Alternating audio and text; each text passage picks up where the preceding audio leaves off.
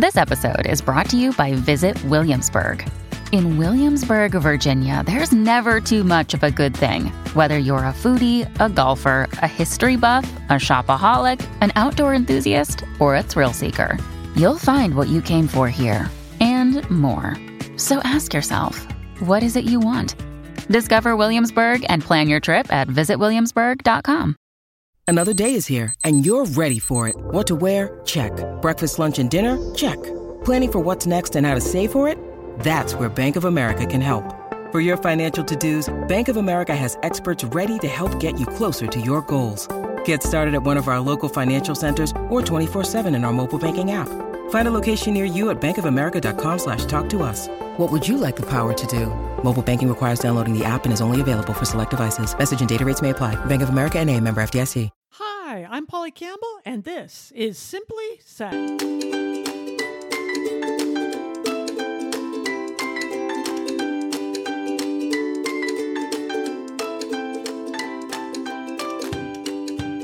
Hello, hello, hello, and welcome to Polly Campbell Simply Said, the podcast where we talk about how to live well, do good, and be happy. And I think all that is related to having fun, to playing, to being connected, to personal growth, to learning, all of that. I think that's what leads to happiness and joy. And, I believe that taking care of ourselves and doing the things that we love to do and enjoy is part of changing the world, because when we're feeling good, we do good, right? So that's what we're going to be talking about today. I'm indulging myself because we're talking about one of my favorite things on the planet, and that is reading and books. And if you know me at all, I love writing. I love reading. And so we're going to get into it today and talk with a friend of mine, Bethann Patrick. Bethann is a writer, author, and book critic. Her monthly column in Hot Books appears in the Washington Post. Her book reviews and author profiles appear in the Los Angeles Times, Poets and Writers magazines, NPR Books, all over the place. And she's an author, too, of 2 books for National Geographic and an editor of an anthology for Regan Arts. Welcome. Thank you, Polly. It's such a delight to be here. I really appreciate your passion for books and reading, but also realizing that books and reading are something that can add to people's lives. They're not just something that's on the have-to list, of life. They're not just a drudgery. They're something that can bring so much joy to us. And I was really fortunate. I had a mom who read to me ceaselessly. She was also, I think, an actor who had never found her calling. And so she made up voices for all of the characters in the books she read to me. There's nothing better you can do for your children, nothing better. And she read to me all the time, all kinds of different books. And it didn't matter. I mean, lots and lots of children's books and classics. We could talk about everything from, Frog and Toad to Heidi to Anne of Green Gables and on. But she also read just really good literature to me. And she hadn't had the college education she wanted, but she did have her literature textbooks from the courses she did take. And so she would pluck out poems and dramas and short stories and read them to me. I mean, she was reading me Edgar Allan Poe stories when I was, 9 and 10 years old. And the thing about that is, I don't think she ever read anything to me that frightened me or disturbed me. She was very careful about, making sure I was ready for whatever she read to me. But it made me so used to hearing wonderful language, beautiful language, creative language. And so I just thirsted for more and more of that. And I could go on every stage of my reading life and, bore everyone to tears, which I won't. But basically, that did lead to a passion, a lifelong passion. And because I had a different kind of path. I'm still married to the same man, but he was active duty in the Army for 21 years. And so I had to figure out, especially in the pre-internet years, what I was going to do professionally. And it wasn't easy. So I was able to start freelance writing. And one of the easiest things to do when you start freelancing is to pitch a few book reviews, because especially back in the day, every newspaper and magazine needed book reviews of some kind. So you just figured out what they needed and figured out what was coming out and, pitched some reviews. And that's how I got my start. I have a question about that, though, because you're a writer and an author. You write your own books. Is it hard to review another? Because you know how hard it is, right? Yes. I read books that I don't like and I'm thinking, oh, I would do this differently. But the truth of it is, when I sit back, it's a hard thing to do. So it's hard for me to critique another's work. How do you get around that for you? First of all, Polly, I think you're bringing up a very good point. Even a book that you want to throw across the room took a great deal of effort to write. A book length work is difficult, and it represents a lot of thought and care and heart. And that's why I just want to put this in here really quickly. That's why even when you see people, you think they've reached the height of their careers, but they still want to write a book, because a book really represents, all of that thought and all of that passion. But back to your question, I never saw book reviewing as something where I was going to have to be negative about a book, especially in my early years. I saw book reviewing as something where I could introduce other readers to a book that I loved and appreciated. Now, as I've gone along, I've come to appreciate the power of a more critical and sometimes negative review. There are reasons for those, okay? And we can talk more about that if you want. But the fact is, sometimes you do have to write those. That doesn't mean that you have to tear someone apart. Mm-hmm. That doesn't mean that you say something like, well, I wish this book were X or Y instead of being what it is. That's not fair. I believe in reviewing books on their own merits and reviewing them with the author's intentions in mind. I mean, as far as I can tell those intentions, I'm not a mind reader and I don't try to be one, but I do have so much respect for anyone who writes and finishes a book. And I try to bring that respect to the review process. I think that's so important, because it is monumental and intimate, and writing a book is hard work. And so for anyone, even if it's not my cup of tea, I can appreciate their intention. I've never met a writer who wanted to do a bad book, That's not what they go in trying to do. So I appreciate that. What makes a good book, in your opinion? What are some of the elements that attract us to a story? Well, first of all, story, it's very simple, but I think one of the problems with some modern books, and I'm including nonfiction and memoir, is that we forget the power of story in the human consciousness. We are built to tell stories. We started out telling stories, in the dark, in a cave, or maybe not even in a cave, and we're still telling stories millions of years later. We want that beginning, middle, and end. And of course, I read a lot of experimental fiction. I read a lot of fiction that tries to break the rules, and also nonfiction and memoir that tries to break the rules. Sometimes that's really successful and powerful. Sometimes it isn't.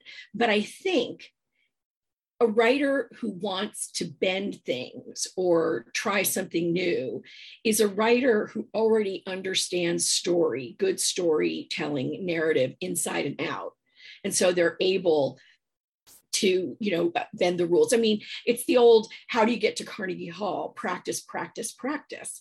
An excellent writer has done so much reading and so much thinking about how to tell a story, that if they decide to tell it end, middle, beginning, or end, beginning, middle, you're going to follow along, because they really understand what it's going to take to get the reader to a point of, oh, that's what this was about.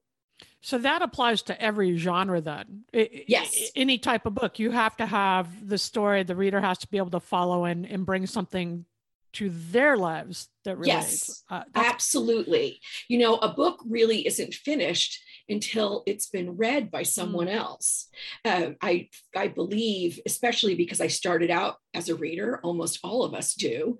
There's someone who started as a writer first, but I'm not sure. You know, we bring something to the book brings something to us. It is a two-way street.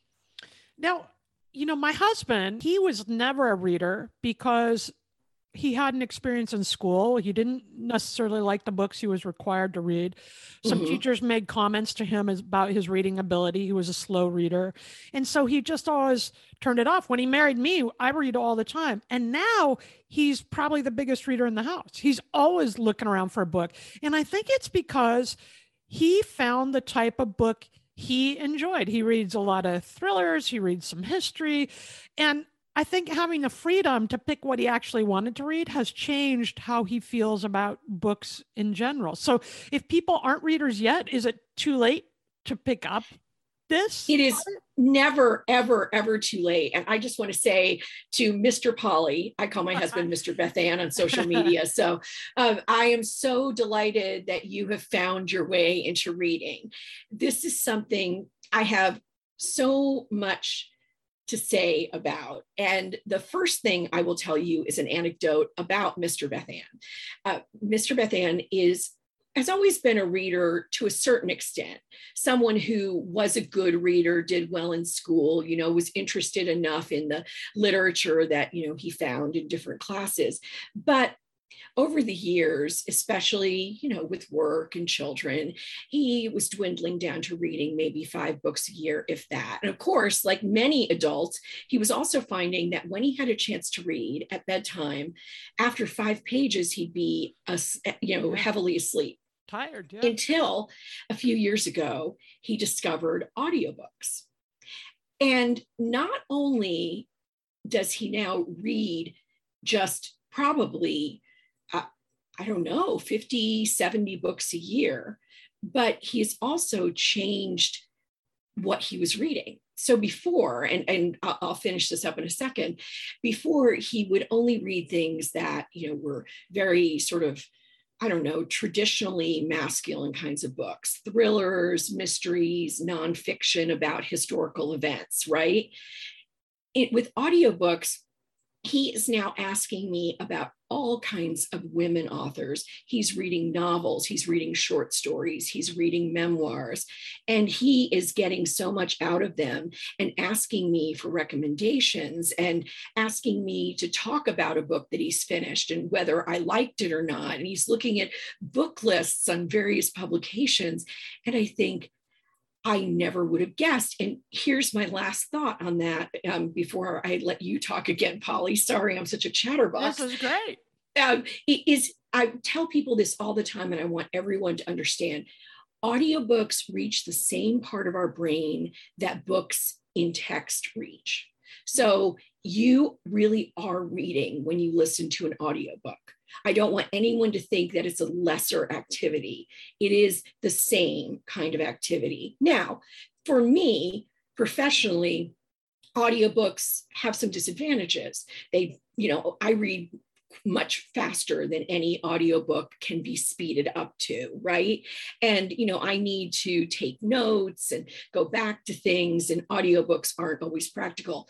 But for someone who is reading mostly for entertainment and pleasure, you're gardening, you're on a walk, you're on vacation, audiobooks are fabulous. And it is important to look for good, recommendations, because you don't want to have an audiobook narrator who just bores you completely. Boy, that makes a difference. And I will tell you what, I have a book out now called You Recharged, and the reader, the talent, the narrator, I didn't get to to choose her, but she has made the book better.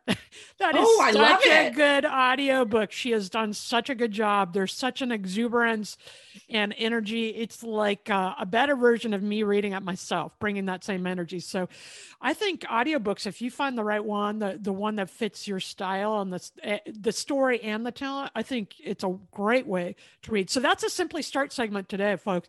Go out and get yourself a book. Get it on an audiobook. Get it one you hold in your hand, put it on your reader, your Kindle, or whatever you like to read on.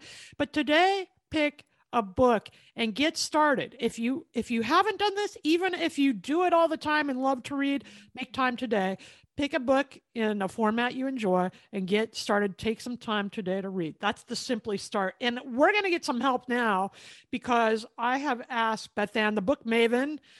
I mean, there's a bunch of books coming out this fall that I'm already reading about. They haven't even been released. So I get overwhelmed. I want to read it all. Can you help us pin down our list this fall and maybe give us some reading ideas of books we should pick up? I think I can. I hope I can. And I just want to say one thing about why I'm called the book maven, because I don't want anyone to think that I just called myself that because I think I'm such an expert. It actually came from my time as books editor at AOL. Remember AOL? Wow. Right. And people were just starting to blog, and they asked me to start a blog at AOL. And when I did, I had just read Malcolm Gladwell's The Tipping Point. Uh-huh. And in The Tipping Point, he talks about different styles of people and what they bring, to the table. He talks about connectors, for example, people who just bring other people together in all kinds of ways. And for him, maven, which is a word from the Yiddish, and it can mean someone who's an expert, but it can also mean someone who's a freak. In other words, it's someone who's got a passion for something, and that's me all over. So I decided to call the blog The Book Maven. And it just stuck with me after my AOL job and around for several other blogs that I did in various places like Publishers Weekly and other spots. And so now that's where I tweet. I tweet at The Book Maven. And so as The Book Maven, I definitely have some recommendations for you for the fall because it is an overwhelming fall. And I was trying to keep your audience in mind, Polly, when I picked 5 of them. And I've also deliberately picked 3 favorite self-help books so that I can talk about those as well. I'm into that, I'm into that. And would you mind if I included one book that was published this month? No, I'm down with anything. So all right. So I've chosen some fiction and some nonfiction too. So let me tell you the book that is coming out, or actually came out 2 weeks ago, is called All the Frequent Troubles of Our Days by Rebecca Donner. And it is about her great aunt, Mildred Harnack, who is the only American woman who took part in the German resistance against Hitler. And Mildred lived in Berlin, and she was executed by Hitler's direct order in 1942. Her story is incredibly powerful, and it's made even more so by Donner's sort of recovery, looking at her aunt as a woman of her time and realizing that she's been forgotten for all the wrong reasons and that she needs to be someone who's remembered. So anyone out there who's interested in World War II history, this is a great way of understanding a forgotten figure, but there is a lot of documentation. So this is not just a sort of, I'm telling a story about my Aunt Mildred. This is a pretty powerful work of history. Incredible book. So All the Frequent Troubles of Our Days by Rebecca Donner. All right, write that down. Now, my second recommendation for the fall is a big, juicy novel, and I think it will be a lot of fun for anyone if you've got some time this fall to settle down, curl up with a big mug with a hot beverage. The Island of Missing Trees by Elif Shafak is such a wonderful, big historical novel. And she's British Turkish, and she has written some other books that I've really loved. And this one centers on the island of Cyprus, which of course has had its conflicts, historical war, etc. Basically, back in the day, a Greek Cypriot teenager meets a Turkish Cypriot teenager. Their names are Costas and Daphne, and they have these assignations in a tavern that has a big olive tree growing through its roof. And so they get torn apart by war and circumstance. But years later, decades later, a cutting from that fig tree grows in the backyard of a London house. And a teenage girl named Ada has to figure out her family's history and why the fig tree is there and what it means. And so if you love, a family saga, if you love historical fiction, if you love just a great romance read, this is the one. Yeah, that sounds good. Yeah. Now, gosh, there's so many. Right? Sea State by Tabitha Lasley. This is something really, really different, but I'm just crazy about this book. It's so powerful and unexpected. So Tabitha Lasley is a British journalist who decided she was going to go up to the oil rigs off the coast of Norway, those big rigs where people live for, weeks and months, and, it's all men. And the male culture there is pretty different. It's very rough. It's very, rustic. It's not something you would normally think of a woman going anywhere near. But not only does she go up to this one particular rig, she falls in love with a guy there. And they, while she's embedded, start an affair. And it is a very, very forceful examination of what it means to go with your desire instead of with your sense.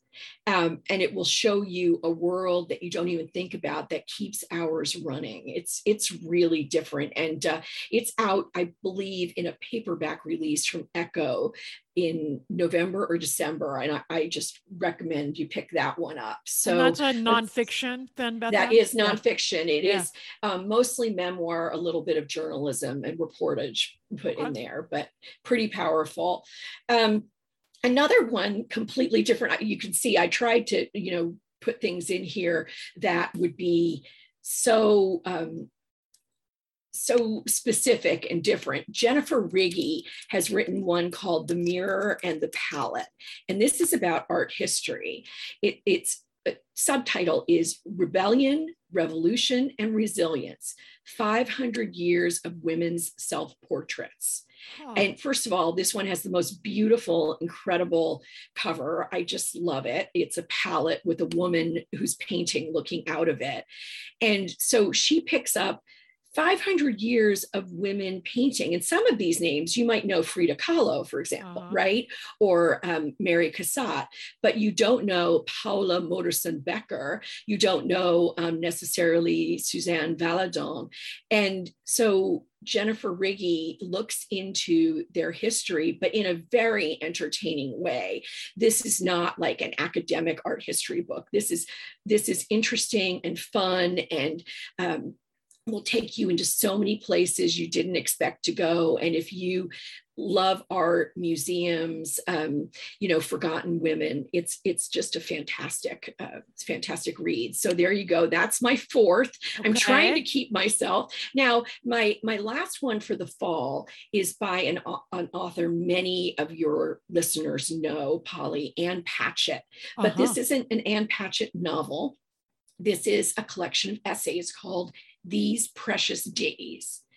And while there are essays in it ranging on different subjects, the reason it's called These Precious Days, it's about, several of the essays are about her very unexpected and very deep friendship with Tom Hanks's assistant. Okay, so basically what happened is her last book, The Dutch House, Tom Hanks was chosen, or he chose to read the audiobook. Talk about an audiobook narrator we all want, right? Wow. Polly, Tom Hanks. Whoa.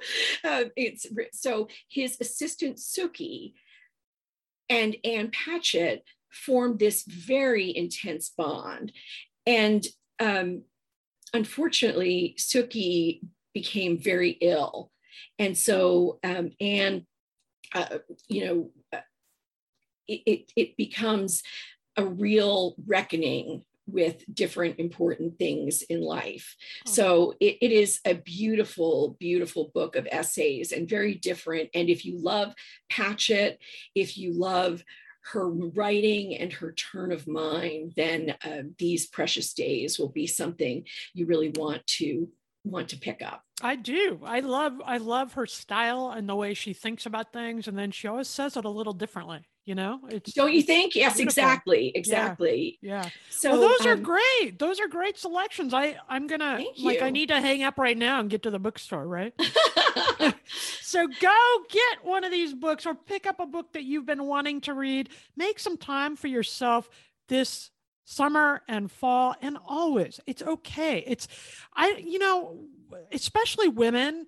I know so many women who love to read, but they because their lives are so busy and full, as is mine and yours and everybody's, it's become almost a luxury. I think it's part of sustaining us. I think reading, and for me writing, but reading is how we live a healthy life. I think it's one aspect of how we connect and grow and develop ourselves and feel good in our lives. So I don't think it's a luxury at all. I think it's part of our well-being, our self-care routine. I completely agree, Polly. And I will just add that one thing we know is reading fiction develops our compassion, helps us become more compassionate and thoughtful about other people. And if there's anything the world needs now, it's that. Absolutely.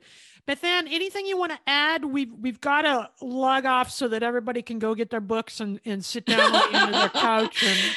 Yes, exactly. The only thing I would add is I know, Polly, because you write self-help and you lift up other self-help authors and podcasters, is that there's a book by a woman. I'm just an unapologetic feminist, I swear, I want to mention, and it is called Finding Sisu by Katja Pansar, my friend Katja.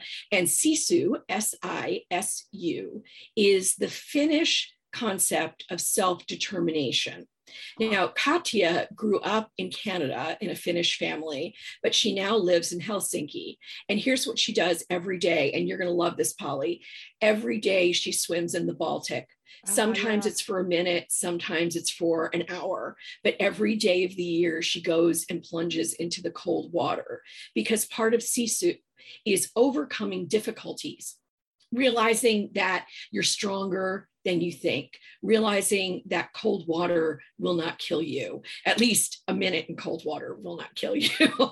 It's and so I just want to give her a plug, because she's a wonderful human being and someone who is continuing to write about these concepts that help us. So look for her name out there when you make the trip today to the library or bookstore. Love that. Great suggestions. And we can find you at Book Maven on Twitter. Is that right?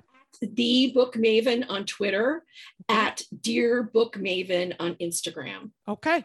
Check out Bethann's work, read her reviews, and check out the recommendations. You guys, we have to spend more time reading. It builds compassion and gives us something to visit with each other about. I always learn so much from my friends who have an idea or a recommendation for a book, because then they explain why. And I learn more about them too, right? It's a way we can share with each other. So you can find my newest book, You Recharge, wherever books are sold. Check it out. Find me at pollycampbell.com. That's the website. And at Polly Campbell on Twitter.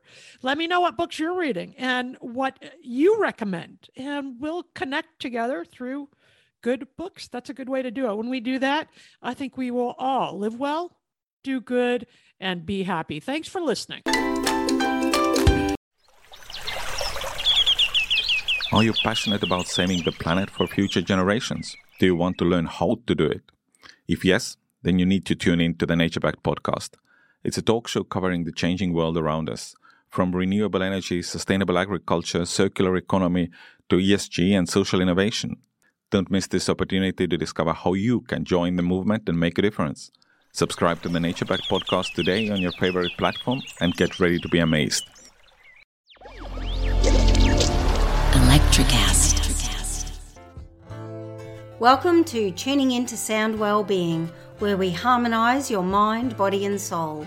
I'm Amanda, your sound therapy expert. And I'm Stephen, the curious explorer uncovering the mysteries of sound. Together we explore vibrations, frequencies and the power of sound therapy and tuning forks. Discover ancient wisdom, reduce stress and tune into a healthier life. Subscribe to Tuning Into Sound Wellbeing today.